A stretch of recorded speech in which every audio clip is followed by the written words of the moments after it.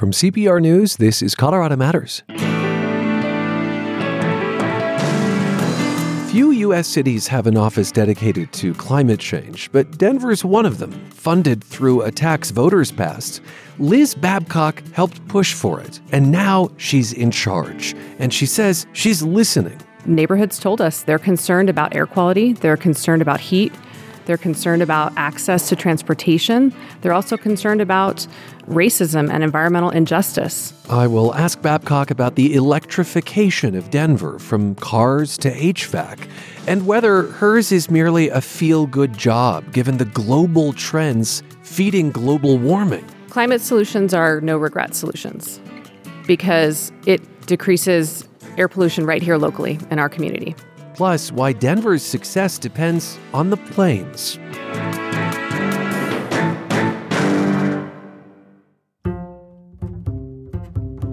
If giving back to your community is an integral part of how you do business, make twice the impact by participating in Colorado Public Radio's Spirit of Sharing program. Your support for CPR can raise awareness for another nonprofit and its mission, and may also be considered a 501c3 nonprofit contribution. Connect your business with your community through a Spirit of Sharing sponsorship.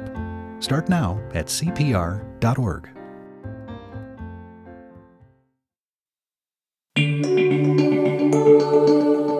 This is Colorado Matters from CPR News and KRCC. I'm Ryan Warner.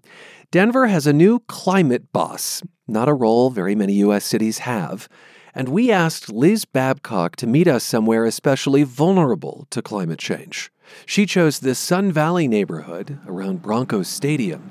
We pulled up to an unremarkable warehouse. More remarkable is what's inside, or who's inside. My name is Deja Creel, and I live in Denver, Colorado. Creel is part of Mile High Youth Corps, which enlists young people to make communities more resistant to global warming and to educate folks. We were doing a project around how to recycle plastic water bottles into planters as one means of climate action. And so it was just really awesome to watch both children and adults light up. Everyone loves plants. Everyone knows the connection between plants and breathing. So being able to connect that with a way to recycle materials was pretty cool. But her role goes beyond eco-minded crafts, helping retrofit homes in this very neighborhood so families save on energy, which means saving money and just maybe saving people's sanity. If you're constantly being fatigued by the heat or the extreme cold or lack of access to water or the impacts that it has on, because it's so much hotter, you have to run your AC up more often, that creates more stress on households. So finding ways to bring those costs down and bring that stress level down is super important, because families that have a higher income have the ability to make those adjustments on their own. But if you're already using the entire allotment of your budget for the month, there isn't space without giving out something else to make a retrofit. Creel was at a keyboard as we spoke. She's learning Python, a programming language, to help make her work more data-driven. Not far from Creel's desk, in a vast warehouse, we met Liz Babcock, whose official title is Executive Director of Denver's Office of Climate Action, Sustainability, and Resiliency. Water-saving fixtures were all around us, shelves of faucets, low-flow toilets, and I asked Babcock why she chose to meet us here. Because I think the work of climate action has to engage everyone in our community. Young people are really feeling a lot of anxiety around climate change. And so being a part of an organization that's having a direct impact in the community gives them a sense that the solutions are here, they're possible, they can make a difference. And we are experiencing an affordability crisis in our community. And so pairing climate action and clean energy with programs that actually lower people's energy costs is really important. I see. If people's bills are lower, they might be more likely to stay in the homes because they can afford them. That's right. There's two sides to the affordability equation, income and costs. And so if we can help lower people's costs, we're doing our part. We also do a lot of work around green jobs, so that helps people get into training pathways that will get them good paying jobs with good benefits. Denver is projected to experience more extreme heat. I mean, here we are talking in October, and we were both sweating as we walked into this warehouse. This past summer, in fact, broke records. And neighborhoods like this, we're in Sun Valley, experience the brunt of it. A lot of that is because of factors that make people who live here less adaptable, lower incomes, more disabilities, more challenges with language, housing, transportation, but also because of things like trees, or the lack thereof. Sun Valley is in the lowest category for tree cover. So what is your plan for neighborhoods like this? We do know from the data that communities like Sun Valley have some vulnerabilities to climate change. They're more vulnerable to extreme heat, like you said, because of the lower tree canopy, but also because of social and health and demographic factors. I just want to point out there's 4 times more tree cover at the governor's mansion across town, just for perspective. That's right. Sun Valley has the lowest tree canopy in the city. And so what we want to do is really talk to those communities about what things would actually help them be meaningful for them. And we've done that. I'm not sure if you asked me that, I would know what the answer was. Neighborhoods told us they're concerned about air quality, they're concerned about heat, they're concerned about access to transportation, they're also concerned about racism and environmental injustice. They're concerned about safety, and they're also worried about job opportunities for youth. What did they tell you about air quality, and how do you address it? Particularly in North Denver, it's a concern for folks because there are more industrial facilities located there, as well as major highways. And so they want us to be addressing that through lowering emissions from the major sources of air pollution. The number one source of air pollution in Denver is transportation. So what we have to do is both move forward rapidly to electrify all of the vehicles on the road, but we also can't just keep growing the number of vehicles on the road. We really have to provide those choices to people that allow them to safely walk and bike and to take transit. Transit needs to be frequent and affordable and reliable. And so those are the strategies that we want to see move forward rapidly to address emissions from transportation. The folks raising concerns about air quality, are they the same people who can afford an electric car? So in those communities, many people are interested in purchasing electric vehicles. For some, it may be out of reach. We fund one of the vehicles in the Denver Connector service. So that's a free microtransit service offered by the city where you can call up and get a free ride. It's available right now in Montbello and in Globeville, and hopefully will expand to other parts of the city. Our office pays for the electric vehicle as part of that service. We also have electric vehicle car share. You can use it for any errands that you might need where other transportation options aren't viable for you, and we subsidize the memberships for that. We had a wet spring, fall is off to a dry start, and these are the conditions that in 2021 helped ignite the Marshall Fire in Boulder County. It's a reminder of how vulnerable urban and suburban neighborhoods are to climate-fueled wildfires, even in the dead of winter, Liz. With the idea of resiliency, there are a lot of places in Denver near grasslands. What is your office doing about that? So what we've started to do is look at which areas of the city might be more prone potentially to exposure to those wildfires. Like you said, there are some parts of the city that are closer to that shortgrass prairie, and if it ignited, it could create a larger fire that could spread. And so you're doing mapping right now of that? We're doing mapping of that, and we do have a map of other vulnerabilities as well. So we have a map of heat vulnerability, for example, vulnerability to extreme weather, which is really looking at economic and social factors. If you are uninsured or underinsured, it might be difficult for you, as you said, to bounce back from an extreme weather event, whether that's a hailstorm, extreme wind. There has been some mapping done by the Office of Emergency Management on flooding as well. And as you probably know, there's a large project to look at restoration along the South Platte River and flood mitigation as well.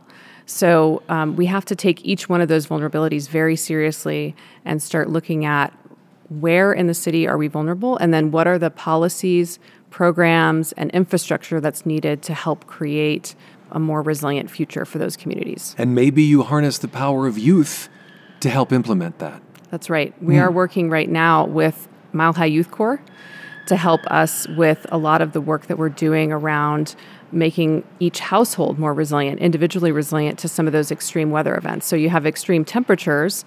If your house is not well insulated, If you have old equipment that is not very efficient, when you have either extreme heat or extreme cold, you're going to be paying a lot more for your utility bills than if you have a really well-insulated home with new equipment that's highly efficient. You and I, in this warehouse, walked past an enormous pallet of insulation, roof insulation, for this purpose. The city's goal is 100% renewable electricity by 2030. Do you think that goal is reachable? The state of Colorado has required Xcel to get to 85 or more than 80% emissions reduction by 2030. So we're already at least 80% of the way there. Xcel, obviously, the utility for Denver. That's right. And what we're doing to try to fill the gap is building community solar, like we have on the roof of this building that we're in today. You perilously climbed up a ladder to demonstrate this. I did. Yeah. And so we have solar that we are building in schools, rec centers, all across the city that help power municipal facilities and lower our energy costs, but we're also donating a portion of that bill credit from that power to income-qualified families. That is to say, you feed the grid back to some extent in benefit of people who can't afford their electricity bills. That's right. And we also have significant incentives for homeowners to put on rooftop solar as well. And so we think through incentives, through the policy work that we do, and through a lot of the infrastructure that we're building through our community solar program, we can close that gap between the 80% that Xcel will get to and the 100% of our goal. Liz, China permitted the equivalent of about 2 new coal power plants per week last year.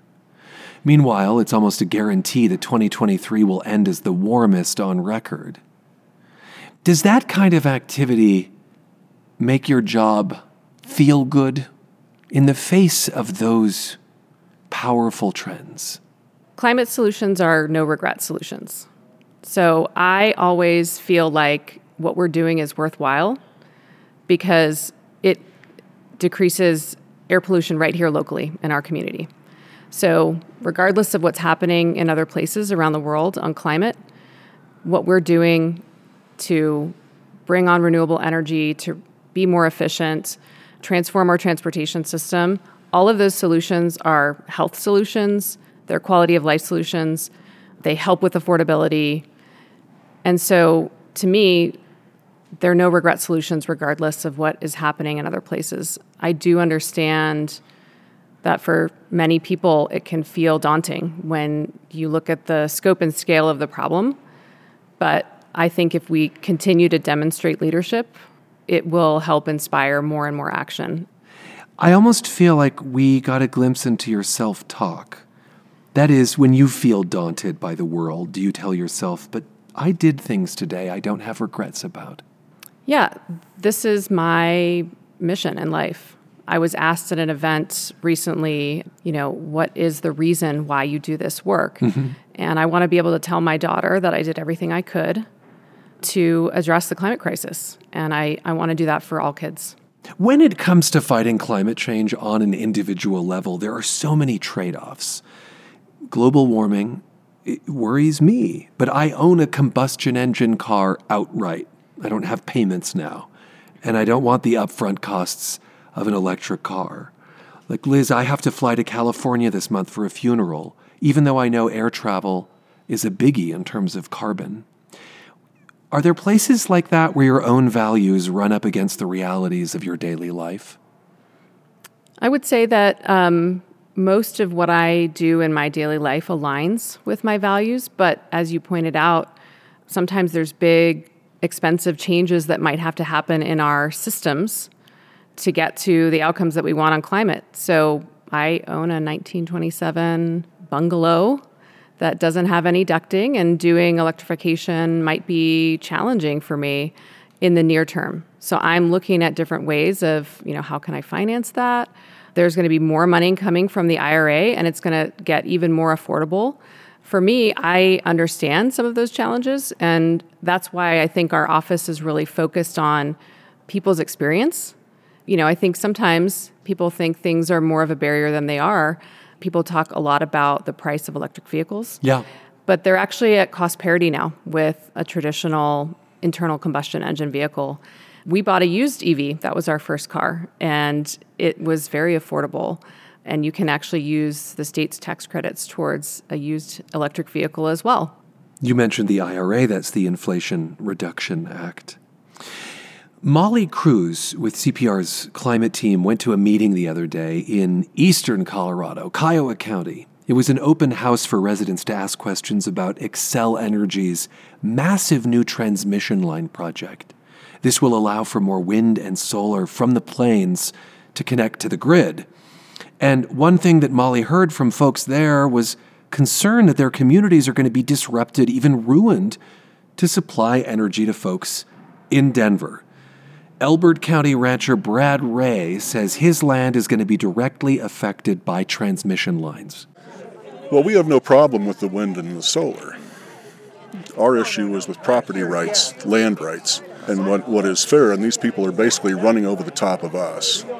None of this power is for Elbert County. We do not benefit from this in any way. What would you say to someone like Brad Ray?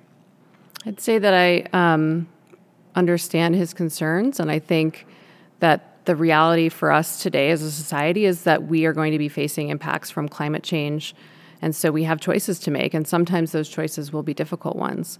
We will need to build more infrastructure to support renewable energy. I think that communities in eastern Colorado and all across the country are already being affected by the climate crisis. So I think that if we are going to be successful in addressing this challenge, we have to figure out ways to work with communities to be able to say yes. And at the same time, here in Denver, what we're trying to do is make sure that we're doing our part so that we can reduce the demand for energy through energy efficiency, also building local. So we're doing a lot of local solar. I think it is our responsibility to do everything that we can as a community to make sure that we're reducing any impacts of our energy footprint. And at the same time, we know that it's essential to make this transition happen. This is fascinating to me. In other words, you don't see if Denver reaches, say, 100% renewable electricity, you don't then think, leave the lights on, kids, it's fine. Run the air conditioner as much as you'd like. You think that even at that point, crossing that threshold, we still have to be smart about use. I think that's right, because we are needing to invest a lot of money in infrastructure to make sure that we're rapidly doing the clean energy transition that we need. And the more Why make it more difficult? The more efficient we can be, the less we'll have to spend on that new infrastructure, and the more we can reinvest that in other areas of infrastructure, whether that's resilience to flooding or other infrastructure projects that we need. Is part of your message to Brad Ray, yes, there are sacrifices coming, but they're probably not as great as the sacrifices as you might make if climate change becomes even worse? Do I hear you saying that? The cost of doing nothing is much greater than the cost of moving forward with the energy transition. Denver's e-bike program is a smash hit. Pretty strong signals it's one of the most successful programs like it anywhere. Does that surprise you? I think we are all a bit surprised, but I think it makes a lot of sense at the same time. Everything aligned. People, I think, were already starting to be interested in e-bikes when we launched the program. But then we saw a huge spike in gas prices that summer. And there had only been maybe one or two other programs nationally that had existed before ours. So we were caught a little bit off guard by how much interest. But if you really look at what people are trying to do, people want to be out in the community, experiencing their neighborhoods, having fun, talking with their neighbors, being able to explore the city free from a car. And e-bikes are just a joy to ride. I've had an e-bike. I got mine back in 2018. I've had it for a long time.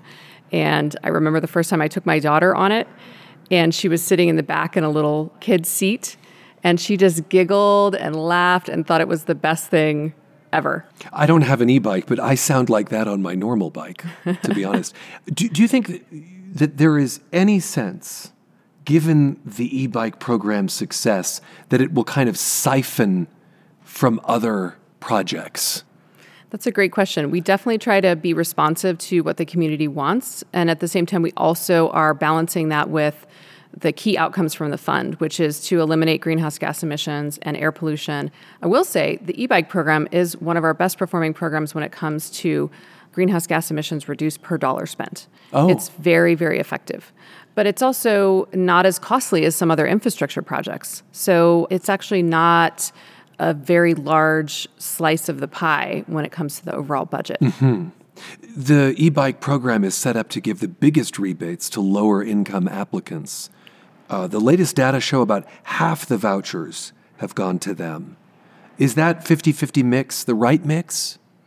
Our fund has a 50% goal for equity, race, and social justice. So what we have seen, which is really interesting from the early data, is that the income qualified folks actually ride those e-bikes more.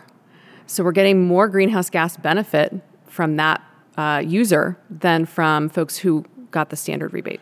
And by the way, that 50-50 split actually means the bulk of dollars are going towards folks with low incomes. But why do you think their use might be different? One of the questions we ask in the survey is, how many car trips per week are you replacing with the e-bike? So it's a cost savings, right? You're not having to pay, if they do have a gas vehicle, you're not having to pay for gas. Liz, thank you for joining me and, meeting me around low-flow toilets. Thank you so much for having me. It's been a pleasure. Liz Babcock leads climate action, sustainability, and resiliency for Denver. That's a new role for her, although she's been with the office for more than a decade. We'll have links to the money-saving programs she mentioned at CPR.org. And Colorado Matters continues in the next half hour. I'm Ryan Warner. You're with CPR News and KRCC.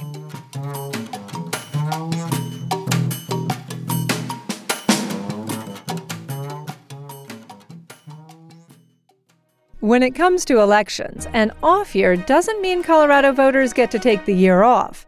Ballots for the fall election are out, and CPR.org is your place for answers to your questions about voting, election security, and this year's 2 statewide questions. That's all at CPR.org. If you live in Denver, Denverite.com has you covered for local elections, and there's a voter guide for Southern Colorado at KRCC.org. Happy voting! It's been nearly a year since 5 people were killed and 17 others injured in the attack at an LGBTQ club in Colorado Springs. Ashton Gamblin was one of those hurt. She worked the front door at Club Q. She was shot 9 times, mostly in her arms and chest. A caution, her story includes graphic descriptions of gun violence and its impacts. We were just having fun with our lives and didn't really care. My husband was deployed, and I was in the middle of trying to set up a welcome home party and things like that. Yeah, he was a week away actually from coming home. One of our bar patrons, Dee, she actually called him in the parking lot. As soon as she saw me, I just looked at her because she put her hand on my head and then she pulled it back when there was blood on it. And I just looked at her and said, "That's not my blood. Daniel's dead. I need you to call my husband." And she stood there while I was sitting on the parking block after they pulled me out. And she called my husband repeatedly. We inadvertently left him 2 voicemails. One of them is me screaming his name because I thought he answered. When he finally figured out which hospital I was at, because he kept calling hospital, hospital, hospital, hospital. He spoke to a nurse who told him, "Yes, I'm staring at her. No, you can't talk to her," and hung up on him. And when I finally was able to talk to him, all I said was, "Baby, come home," and started crying. And it was the first time I cried. I never passed out. Never passed out. I remember all of that, unfortunately. The ambulance ride, I wish I could forget, or that I was unconscious for that. Solely because, I rode with my shooter.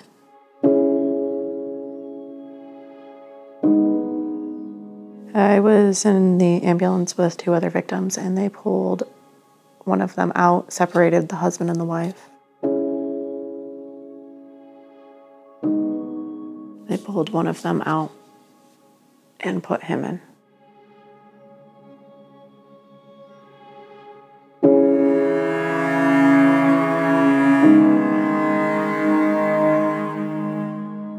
They tried to cut my rings off, and I specifically remember telling them not to cut my rings off because they were my great-grandmother's.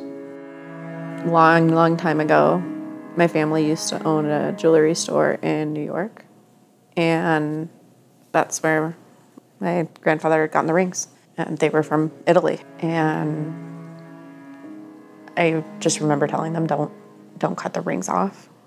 And they said, okay, well, we'll try. They put them in a biohazard bag. Never saw them again. My husband's truck keys also just, they were in my hoodie pocket. And I know because like it had my pepper spray on there, and I always kept my pepper spray on me at the club. My taser was in my bag, but I always kept my pepper spray in reach. So it was in my hoodie pocket, which had my keys attached to it. We never saw either of those again. Actually, I got 2 pieces of jewelry, which were an earring and a belly ring, and 1 bra cup. Like not a strap, not nothing, the bra cup. And my walkie wire. There's some days like I actually have a body confidence. And it's usually on those days that somebody will say something about my scars, or I will see somebody staring. And for the most part, it actually usually turns into a conversation. And they ask, what happened? I'm like, at school, I got shot at Club Q. And they're like, There's that look of, I shouldn't have asked. Because, I will be blunt with them about it. Like, I don't care if you're going to stare, you're going to get told what happened. Because don't think I wasn't a confident person before. Struggled with body confidence. And my scars, can't hide them.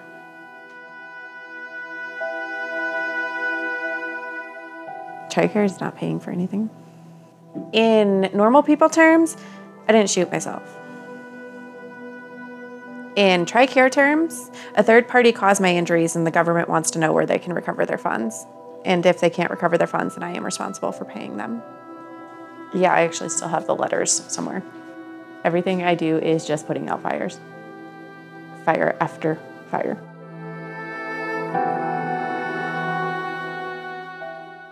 Close the damn club. I don't care what you do with it. Level it. Leave it the hell alone. You opened the bathhouse the day of our friend's funeral.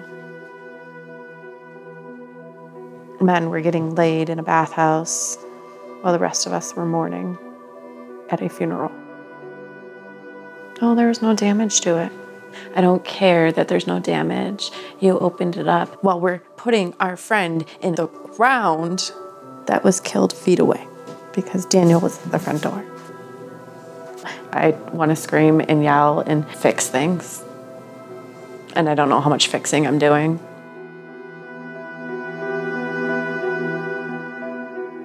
When I get told to, go back to normal, first of all, I'm scared of normal. I want to say it was right around the 5-month mark. I was just coming home from a therapy appointment, and I just kind of looked out the car window, saw the mountains, and looked at my husband, and I was like, I don't want to be here. Because that was the first time in 5 months that I had time to think for myself. Doctor's appointments finally started slowing down, not as many events and fundraising, and we had an opportunity to leave. My husband had orders to leave, and we decided that we were going to stay here for the trial, so we went through the process of getting them canceled. We'll probably be here another 2 to 3 years. I could have left in October. It was maybe a week or 2 before they announced plea, and I had a conversation, and when they told me about it, and I said, you guys realize what you just did to me? I had these canceled because I thought we were going to trial. And not only did you delay it, but you didn't tell us why. And then you finally tell us, there's a plea deal. And I just had everything changed so I could be here for a trial that's non-existent. 1, I wanted him to face what he's done. But 2, for me, I personally would have loved to have just seen evidence, seen something to grasp a reason as to why. Ashton Gamblin, a survivor of the Club Q shooting. She talked about riding in the same ambulance as the shooter. KRCC asked the Colorado Springs police and fire departments about that. They said in a mass casualty event, it's their priority to get injured people to treatment as quickly as possible with the resources available.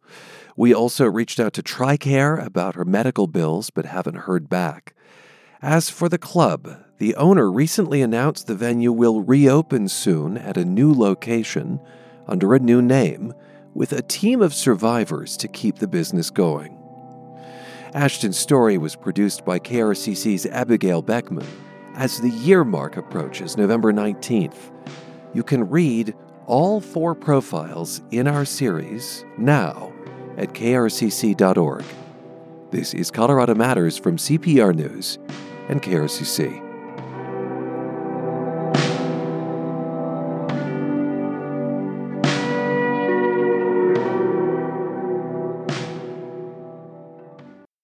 Colorado's politics have shifted increasingly blue in recent years, and that can have some in the state's reddest parts questioning what the future means for them. It sounds like my wife. She wants to move out of Colorado so fast she can't even pack her bags. And I said, well, we can't do nothing yet.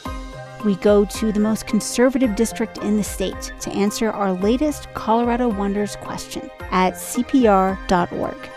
Supported in part by the Colorado Health Foundation.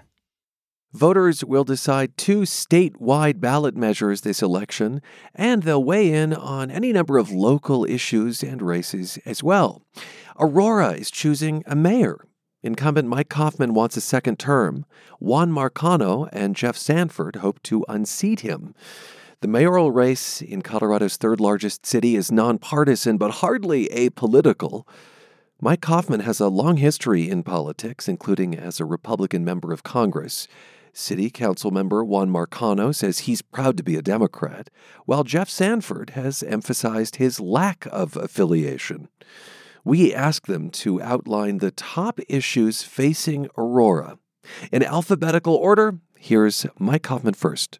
As your mayor, I've focused on the issues of crime, bringing down the crime rate, making sure that we have a fully staffed police department with all of the resources necessary to reduce crime and the appropriate training and pay and benefits to retain the most professional law enforcement staff.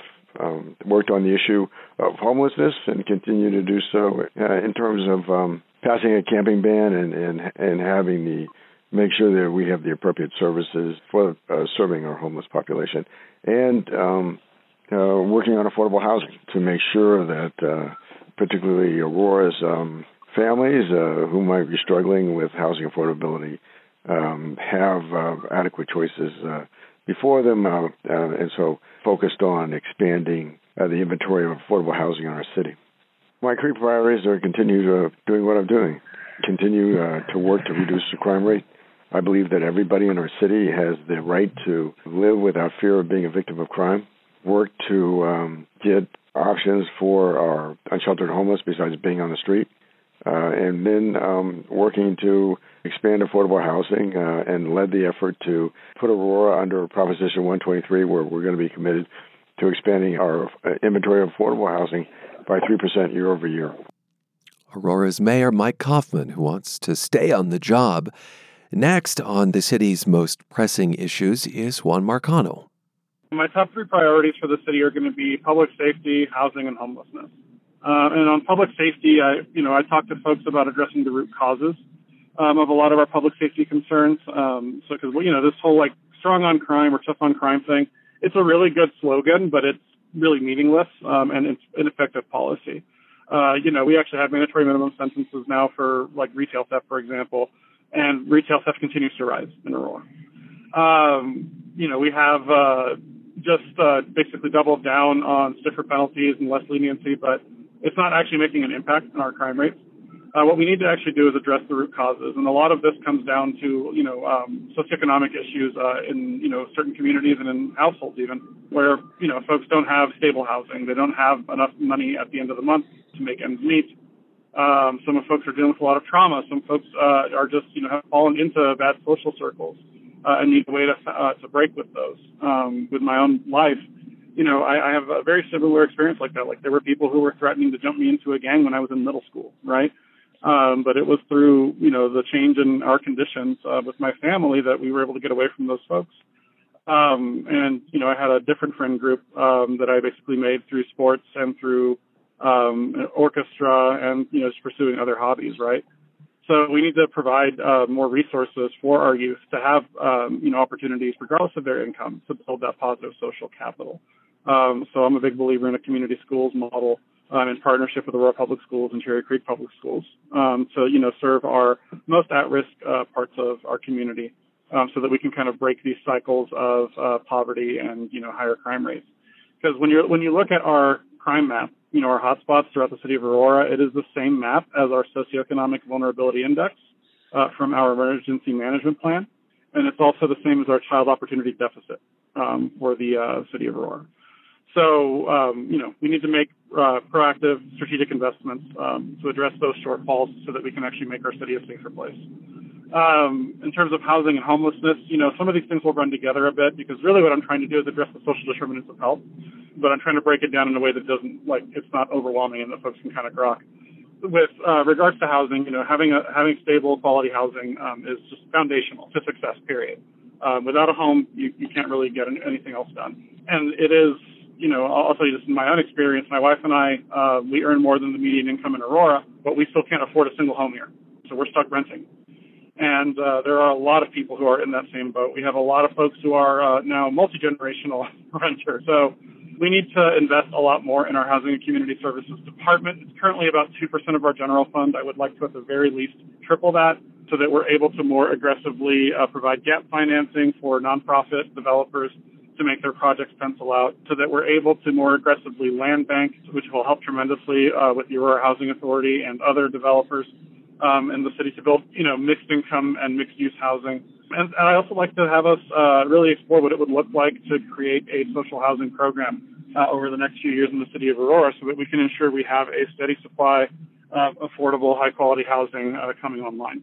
Then, of course, on homelessness, that ties into, the amount of housing that we have and the price points because, this narrative that it's all about drugs and alcohol, that is just it's a cop-out, quite frankly, for public policymakers to not have to address this much more complicated issue. I think with permanent supportive housing and wraparound services, we'll be able to get folks off the street. With housing affordability, we'll be able to ensure that people keep their housing. And then by, addressing a lot of the root causes of public safety issues, I think we'll set folks up for success, especially our youth up for success in the long term. So we'll have less of the other two issues, I think, into the future. Juan Marcano is running for Aurora mayor. And now Jeff Sanford on what the city faces. First, we need a master plan that encompasses economic development, budget priorities, high-level projects, employee retention, and to get back to why folks want to work in Aurora for the city government. I don't think we have that. There hasn't been a citywide survey for employees nor for the constituents since 2018.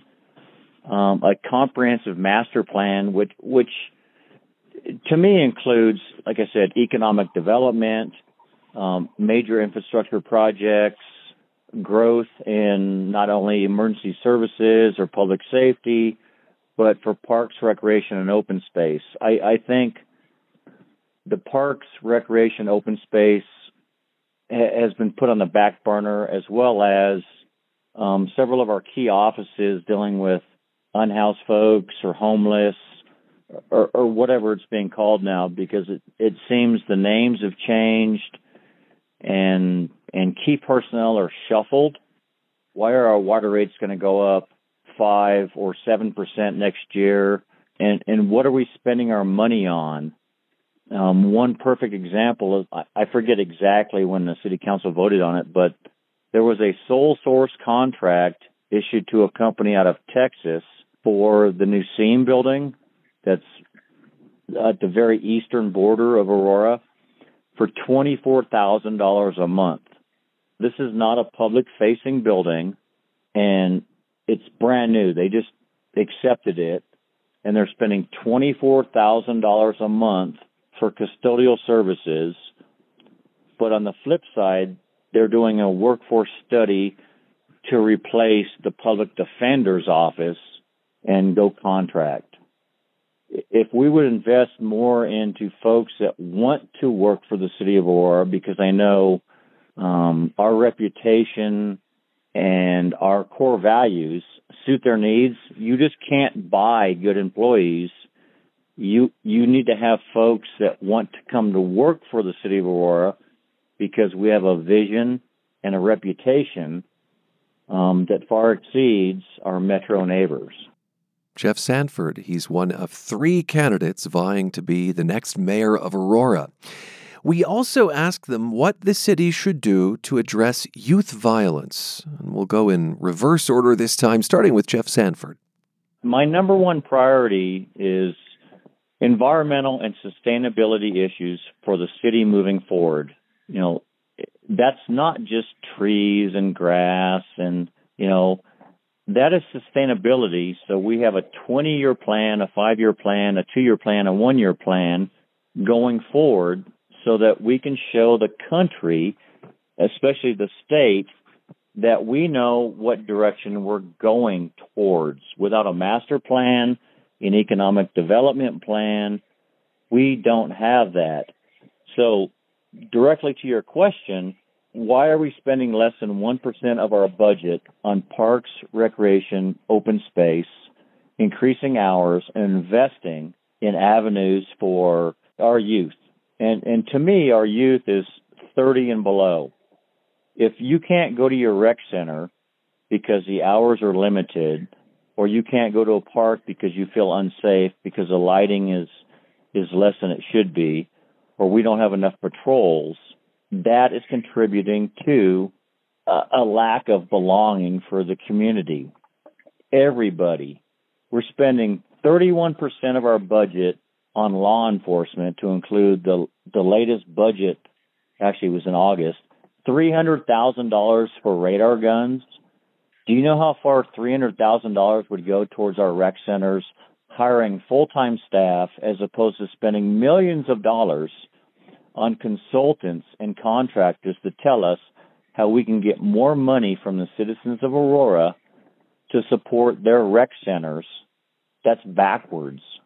We need to invest in our parks, recreation, open space for diversion and outlets for folks to go to. That again is Jeff Sanford, who's running for mayor of Aurora. Now, Juan Marcano on reducing youth violence. We need to, frankly, go out and talk to the kids themselves, to the youth themselves, and to the parents. Because this is a complicated issue, right? Like, some of this just blows my mind. Because I keep telling myself I'm not that old, right? But, like, I'm 37. I just turned 37. And I remember when I was in high school, like, you know, if there were issues with bullying and stuff in junior high, you either talked it out or you fought it out, right? Like, and, you know, I've been in 3 fights in my life. All of them were actually in defense of a friend of mine, or friends of mine who were getting picked on for either, like, you know, being fat or being gay or, you know, being Latino in some cases. But, like, things kind of, like, de-escalated after that point, right? Because folks would be held accountable, there'd be mediation, and then things would move on. These days, it's nonstop because of social media. Like, social media is such a highly utilized tool for our youth and for adults as well. But unfortunately, with regards to our youth, one of the things that I've seen and have knowledge of, because I also am friends with a lot of teachers and, parents of younger children, it's out of control. Like, the bullying doesn't stop anymore. It's nonstop. People getting together in, like, social media groups and that, tell lies or just really go after each other. And that's part of what escalates a lot of this to it. And unfortunately, sometimes it results in, shots fired in our parks or in our high schools. So I think that there's more partnerships that we need to pursue with our school districts to help kids, deal with social and emotional intelligence and, frankly, mental health supports, because it's brutal. And one of the things I'd like to see us do is actually work together with council and our school districts and mental health providers here, especially mental health providers of color, that are culturally competent and understand the immigrant experience, to get a dedicated funding source for mental health supports for our community. Focus on our youth, but of course open to all comers. Juan Marcano. And finally, the incumbent in the Aurora mayor's race, Mike Kaufman, on curbing youth violence. Well, I think I'm in conversations with the superintendent, Michael Giles, from the Aurora Public Schools, about how the city can better partner with the school district in terms of reducing youth violence, and particularly youth violence prevention. And so they've done the city of Aurora has done a tremendous job at the K through 5 level in terms of providing after-school programs during the school year and as well as during the summer. We are looking at partnering with the Aurora Public Schools and to some extent with Cherry Creek Schools to make sure that we have programs in place to help those from going down the wrong path in the 6 through 12 space for older students. Mike Kaufman, who's running for re-election as Aurora's mayor. We also heard from Juan Marcano and Jeff Sanford, who want to replace him. Our thanks to Denverites Rebecca Tauber for that audio. Read about the candidates' backgrounds, as well as their positions on housing and affordability and public safety at denverite.com. Ballots for the November election must be turned in by next Tuesday evening.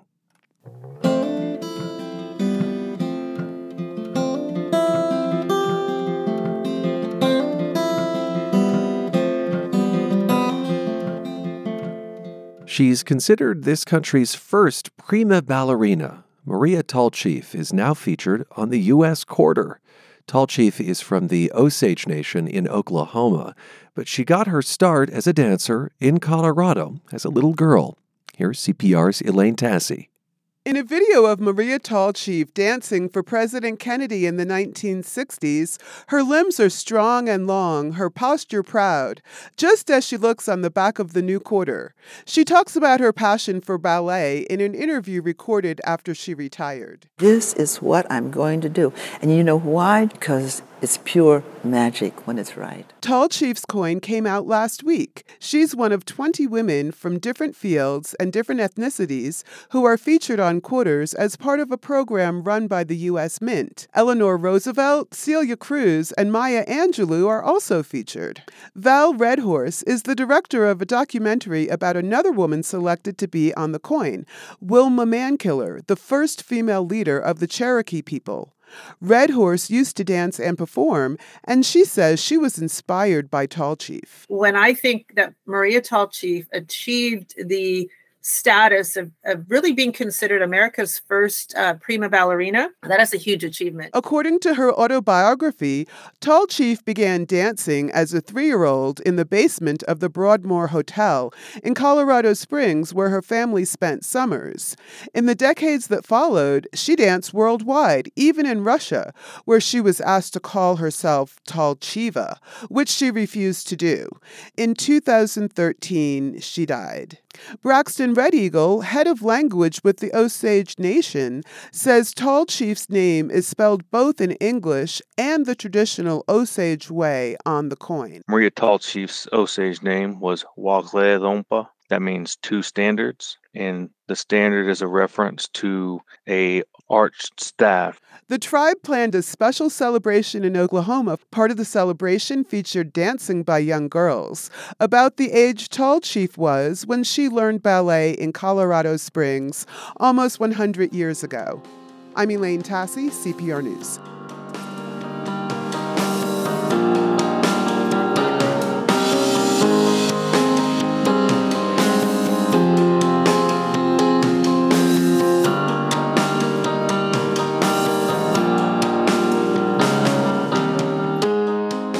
That is Colorado Matters for today, with thanks to our Corps de Ballet. Tyler Bender, Carl Bielik, Anthony Cotton, Pete Kramer, Andrea Dukakis, Rachel Estabrook, Michelle Fulcher, Matt Hers, Tom Hess, Michael Hughes, Chris Ketchum, Pedro Lumbraño, Shane Rumsey, Chandra Thomas Whitfield. And I'm Ryan Warner, here with CPR News and KRCC.